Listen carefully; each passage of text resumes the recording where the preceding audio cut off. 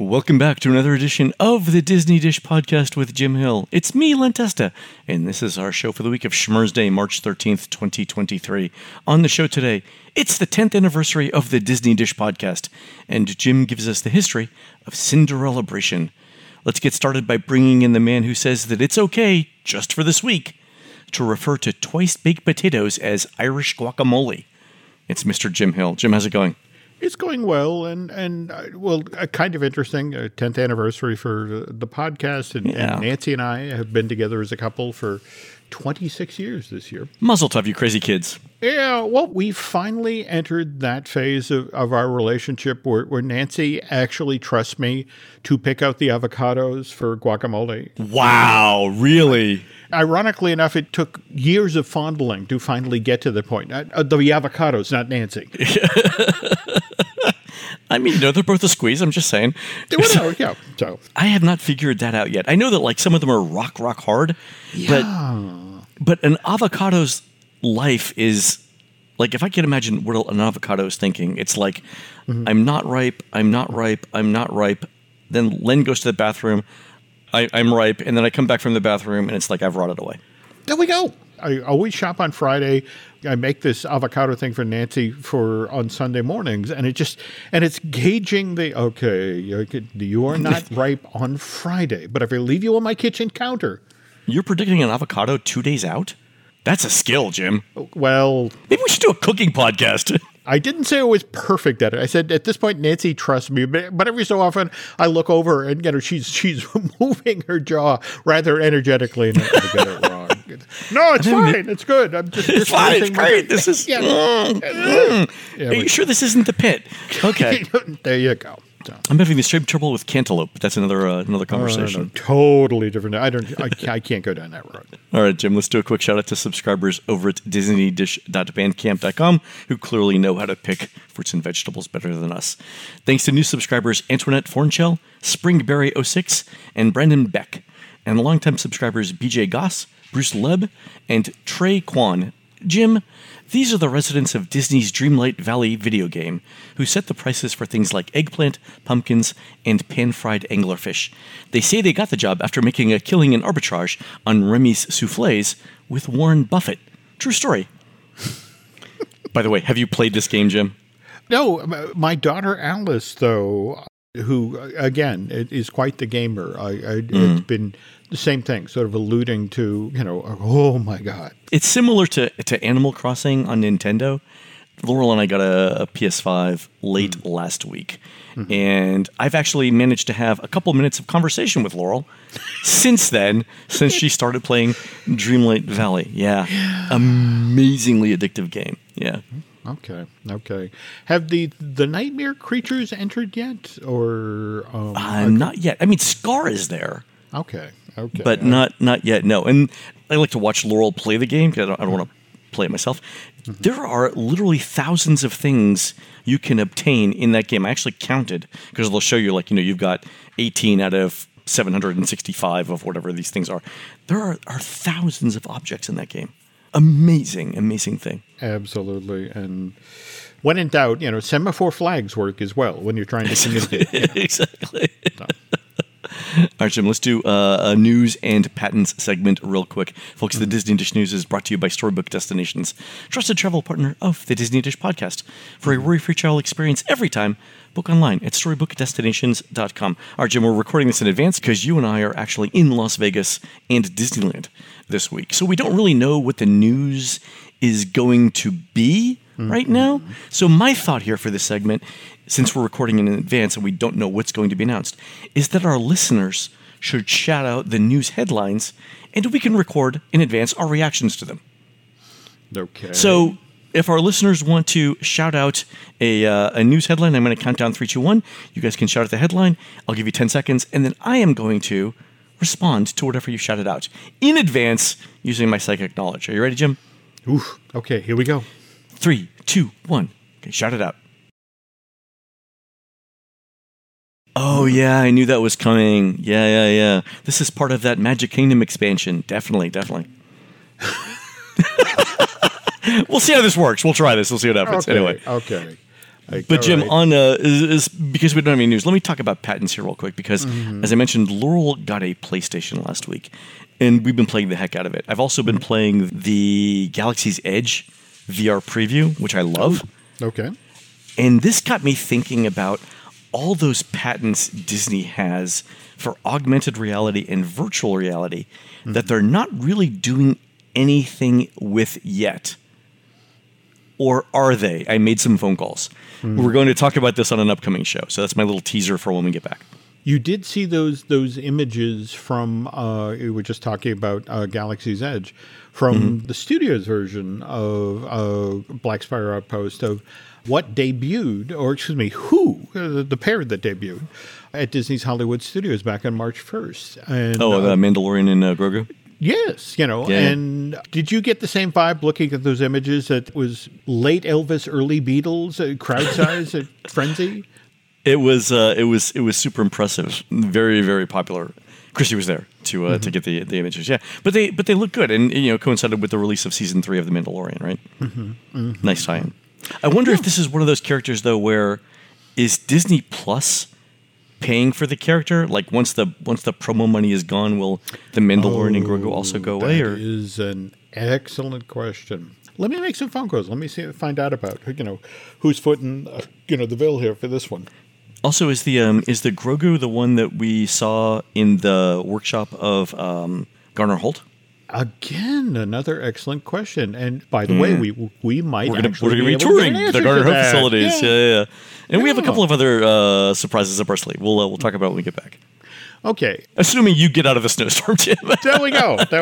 This could be a Len's crazy adventure. Chase the polar bears off the porch. One other interesting bit of timing last week that politics aside, did you notice that Governor DeSantis in Florida signed the bill to change over the Reedy Creek Improvement District in the exact same window of time that his book, The Courage to Be Free, became available for sale? Just what an amazing coincidence, Len, don't you think? It was a nice bit of stagecraft. I've finally heard from some of our lawyer friends who have read through not only the bill, but then the summary of the bill. And on an upcoming episode, I will give you their interpretation of the summary of the bill because I laughed for like 5 minutes. And there's actually some deeper meaning to it, but the interpretation of it from a lawyer. Lawyers aren't generally the jokey kind of people, but when they have their moments, it's really funny. Oh no, no doubt. We'll do it on this show. I am going to pick up a copy of The Courage to Be Free just because there is supposedly a chapter in here that deals with Governor DeSantis' interactions with Bob Chapek, the former head of the Walt Disney Company. I just saw that right before we recorded. All right, folks, we're going to take a quick commercial break. When we come back, Jim tells us how Cinderellabration came to Walt Disney World. We'll be right back.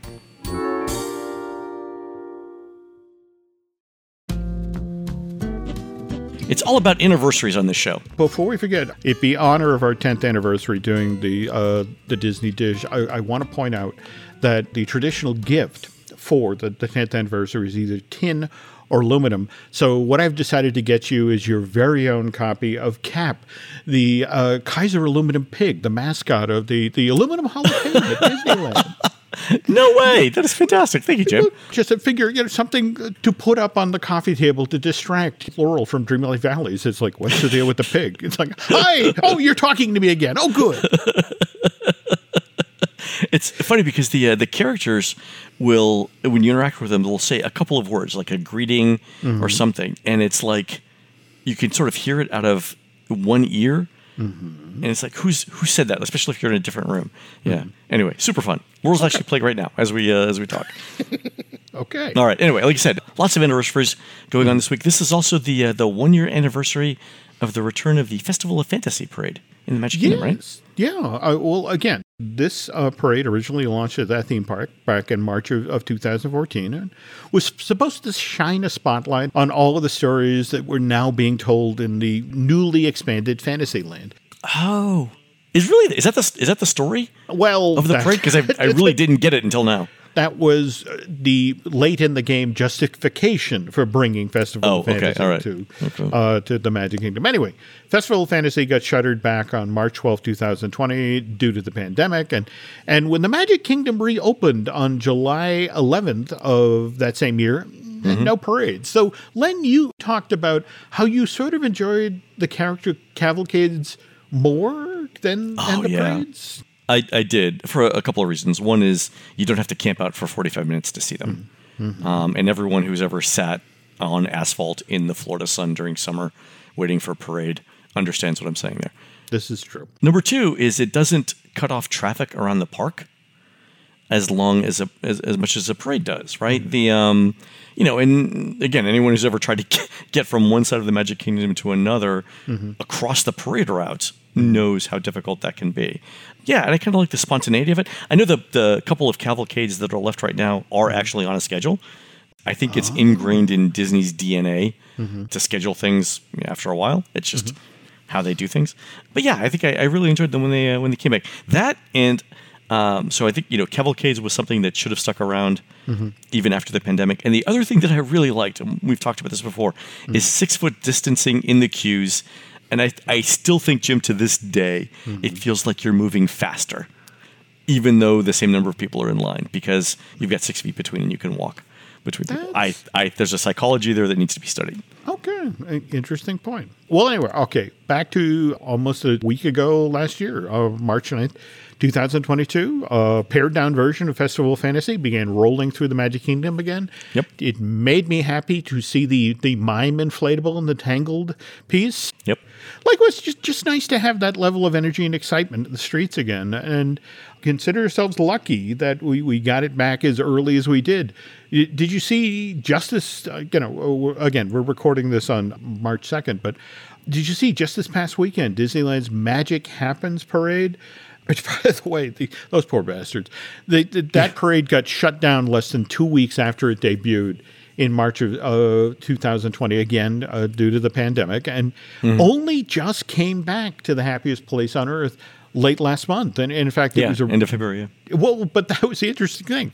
Here's some weather. There we go. Torrential rain and snow in Southern California. Yeah. But it was supposed to debut on Friday, February 24th, was postponed for 2 days in a row, and finally came back into the park on Sunday, February 26th. And here's a weird stat, Len. More than half of the cast members who had originally been cast for the 2020 edition of the parade came back to do Magic Happens. That's amazing. That's a pretty solid number. Okay. By the way, Jim, I knew the weather was bad in Disneyland when they closed the park an hour early. Like, how often does that happen? The people in the Emporium are like, what are you, crazy? You don't understand how many sweatshirts you were selling? Yeah. All right. Anyway, back to Festival of Fantasy. What's always fascinated me about this particular parade of the Magic Kingdom is that two of the units in the parade, the Princess Garden, it's a thing toward the front of the parade that features Belle and the Beast, Cinderella and Prince Charming, Princess Tiana and Prince Naveen, along with Anna and Elsa, as well as the Mickey's airship and the finale unit. That's that giant whale-shaped thing at the back of the parade. Both of those units, Len, were recycled from Tokyo's Jubilation Parade. This was really they shipped them over. Oh God, yes. In fact, I got to talk with the gentleman who works back in the parade float barn back at the Magic Kingdom, and it just never mind a Festival of Fantasy. It was an agony of dismantling and reassembling. Not to mention the challenges of getting a 90-foot whale through customs. So, yeah, these two units traveled from Tokyo to Orlando. And by the way, not the first time a Tokyo show has come to Orlando, which brings us to the topic of today's show, Cinderellabration. This project started out in Tokyo as Cinderellabration Lights of Romance, also known as the Cinderella Royal Coronation. It was something that was done at Tokyo Disneyland starting in the winter of 2003 and then continued in the winter months through 2008. It was done largely as an artificial way to boost attendance at Tokyo Disneyland during the colder times of year, which, by the way, when the wind comes off of Tokyo Bay, very impressive. Is it? Yeah, I can imagine, yeah. Other thing worth considering here is that starting in 2003, Tokyo Disneyland finally had some competition. What with Tokyo Disney Seas opening right next door. So the thinking was, let's do something special over at Tokyo Disneyland to try to lure guests from Tokyo Disney Seas. So this is an elaborate outdoor pageant staged in and around Tokyo Disneyland's version of Cinderella Castle. And it depicts a moment that wasn't actually in Disney's animated film from 1950, which is Cinderella's royal crowning. And lots of emphasis on pageantry and spectacle. The show starts off with the fairy godmother appearing in the centralmost balcony on the castle and asking if everyone, standing in front of the castle has heard the story of Cinderella. It's like, and then asks, would you like to see the rest of the story, the moment when she's crowned princess? And from that point, dancers come on stage, and then we start to get our special guests. And these are the Disney princesses as of 2003. So you have Snow White and her prince. You have Aurora and her prince. You have Jasmine and Aladdin. And you have Belle and the Beast. And then, of course, because it's a Disney theme park show, Mickey, Donald, Goofy, Minnie show up. And evidently the White Rabbit and the Queen of Hearts. I'm not getting that one, but that... maybe the White Rabbit is the consort? I'm not sure. Jim, there have always been rumors. Go ahead. There's at least 5 jokes there I can't do. Damn. Okay. I'm going to be good. I know the joke you're thinking of. Go ahead. Okay, anyway. Lady Tremaine and the Ugly Stepsisters, not allowed.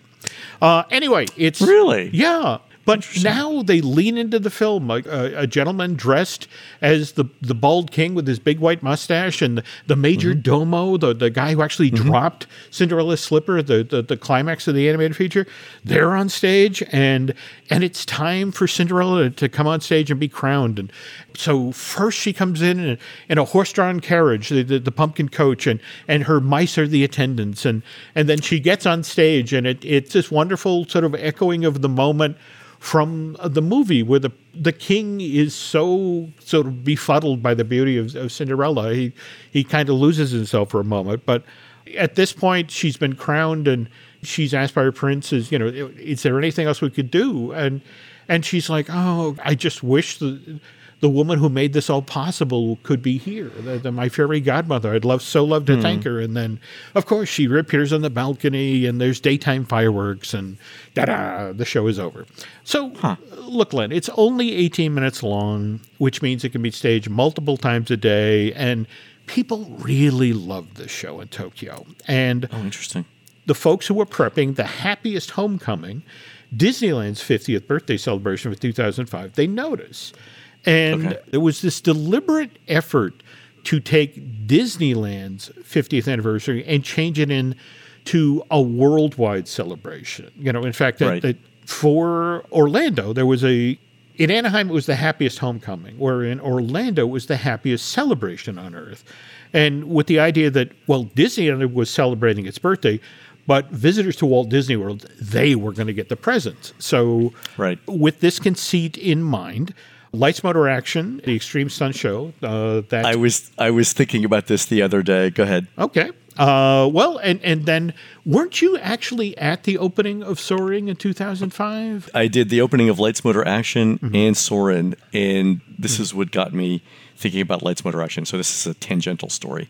I was staying at Animal Kingdom Lodge, and which is where Disney had put up the celebrities for these opening events. And I happened to share an elevator and then a later conversation with Robbie Knievel, Evil Knievel's son, for the opening of, he was there for the opening of Lights, Motor, Action, and he was going to do a motorcycle jump during the stage. And because we're going to Vegas, right, and I'm prepping for our Vegas trip, and I was going over some notes about Evil Knievel's jump at Caesar's Palace, and I was thinking, I never met Evil, but I met Robbie Knievel, and Jim, the impression that I got, and Robbie Knievel's passed away recently too, like in the last year.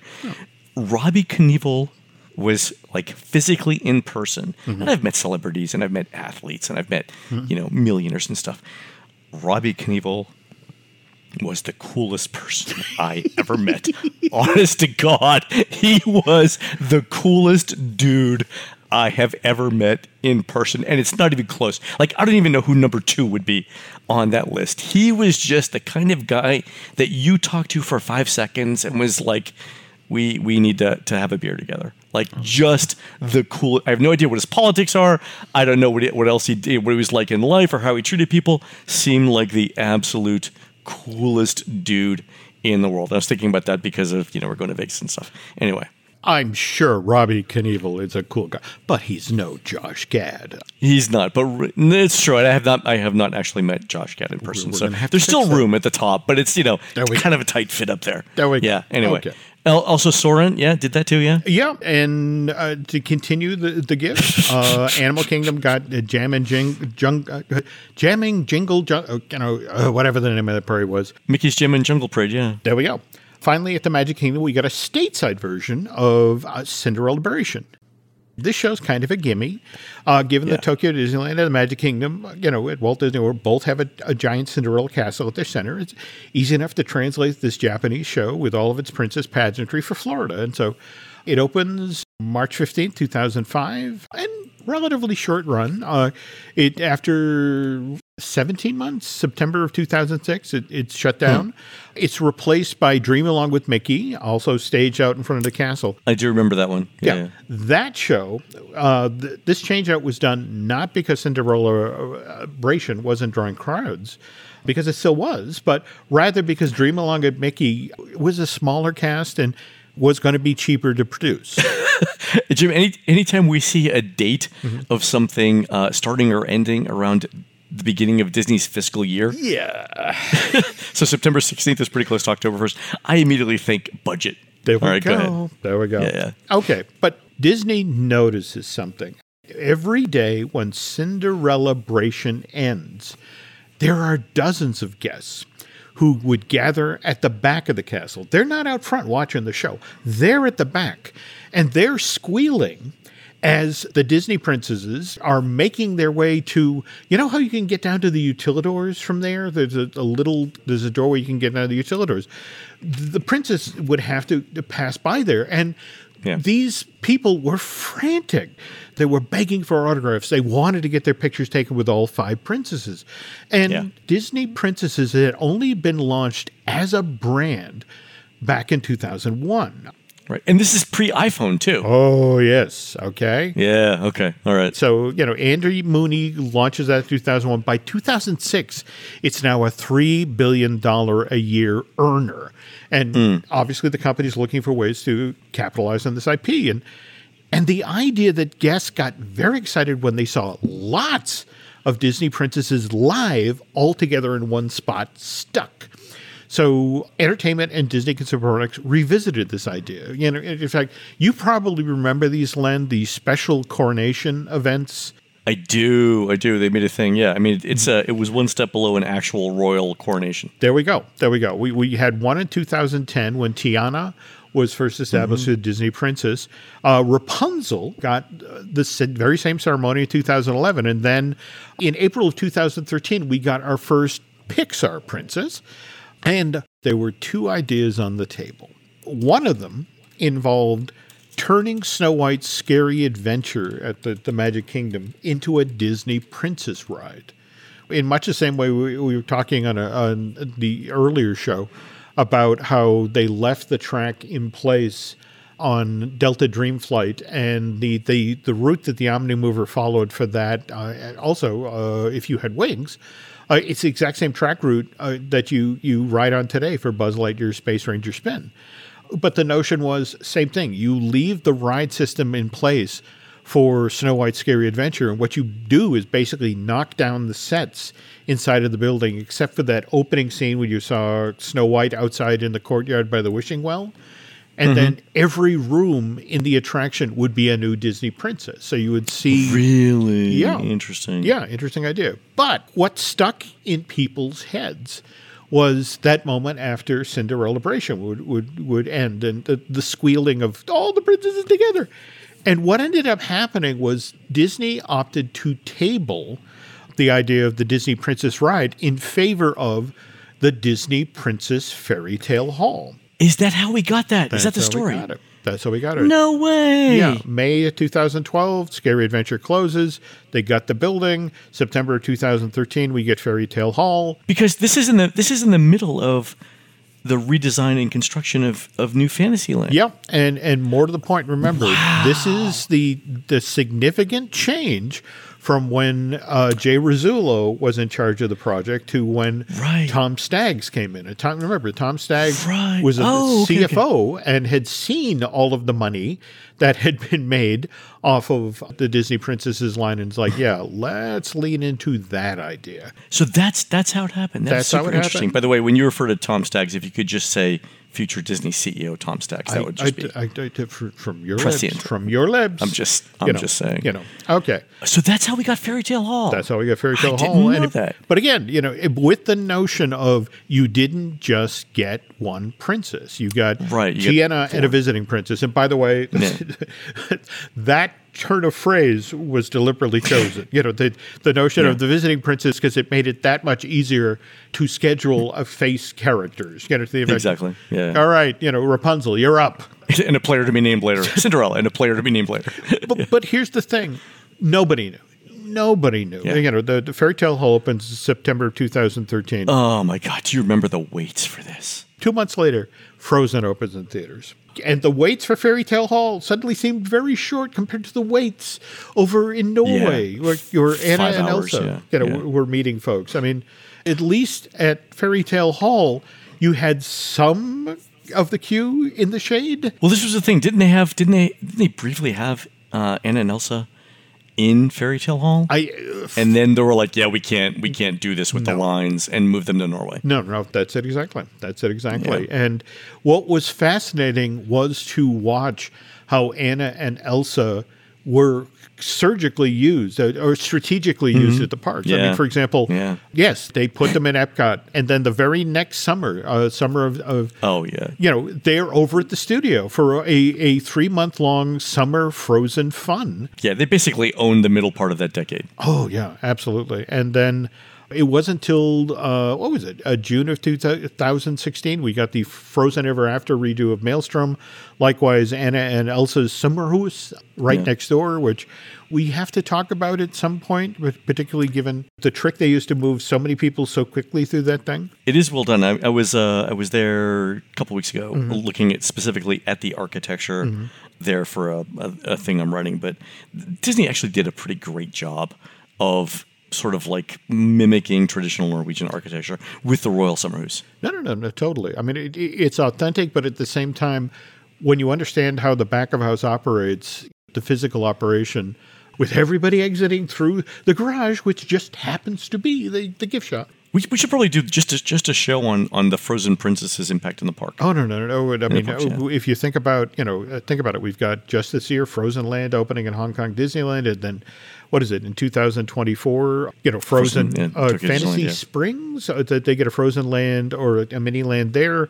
Likewise, a Frozen Land at Walt Disney Studios Park in Paris, and Lord knows what's going to happen when Frozen 3 arrives in theaters. Well, I mean, the one in Tokyo Disneyland, it's physically small, but that's still like it's a $2 billion investment in the expansion there. Oh, yeah. And so that's got to be, close to $1 billion just by itself. Yeah. And think about it. You have your Peter Pan themed area, you have your Tangled attraction, plus your dedicated hotel. That's a huge project. It's going to be fascinating to see the impact that has to the gravitational center of that park when it all opens. So that's a look back at Cinderellabration, which I don't think I actually ever got to see this in person myself. I mean, it's available on YouTube and the like, but I'm also fascinated that you seem to have somehow missed it in person. So it's I missed it, but the fact that Cinderellabration led to Princess Fairy Tale Hall, which led to all the princess stuff that we have, I didn't realize that before the show, Jim. Great job. Well, I tried. So. By the way, I don't know if you follow 1990s TV personalities on Twitter, but did you see Jewel State from Firefly, her tweet about Firefly's now on Disney Plus? Mm-hmm. So she's like, so the tweet that she sent out earlier this month is, my family's just now discovered that Firefly is on Disney Plus, which means they've only just now discovered that I am a Disney princess by default. I don't make the rules. I'm basically Ariel now. somebody just shared an image with me, about something related to Disney Plus and the like, where very quietly Anastasia, which remember was an animated feature that was produced by 20th Century Fox by Don Bluth. They have begun very quiet. I mean, she's towards the bottom, but it's like when they list a Disney princess, Anastasia is there in the pile. Well, not as good as the princess from Firefly, of course, but still, it's a big tent. It's a big tent. There we go. All right, folks, that's going to do it for the show today. You can help support our show and Jimmy Hill Media by subscribing over at disneydish.bandcamp.com, where you'll find exclusive shows never before heard on iTunes. On next week's show, we'll be back in the office for shows starting March 20th, unless Jim gets stuck on the Treasure Island pirate ship again. Jim, don't do that. And you can find more of Jim at jimhillmedia.com and more of me, Len, at touringplans.com. We're produced fabulously by Aaron Adams, who'll be comparing Prosecco, Cava, and champagne-based mimosas at the Fargo Brunch Festival on Saturday, June 4th, 2023 at the Wild Terra Cider Company on 12th Street in beautiful downtown Fargo, North Dakota. While Aaron's doing that, please go onto iTunes and rate our show and tell us what you'd like to hear next. For Jim, this is Len. We will see you on the next show.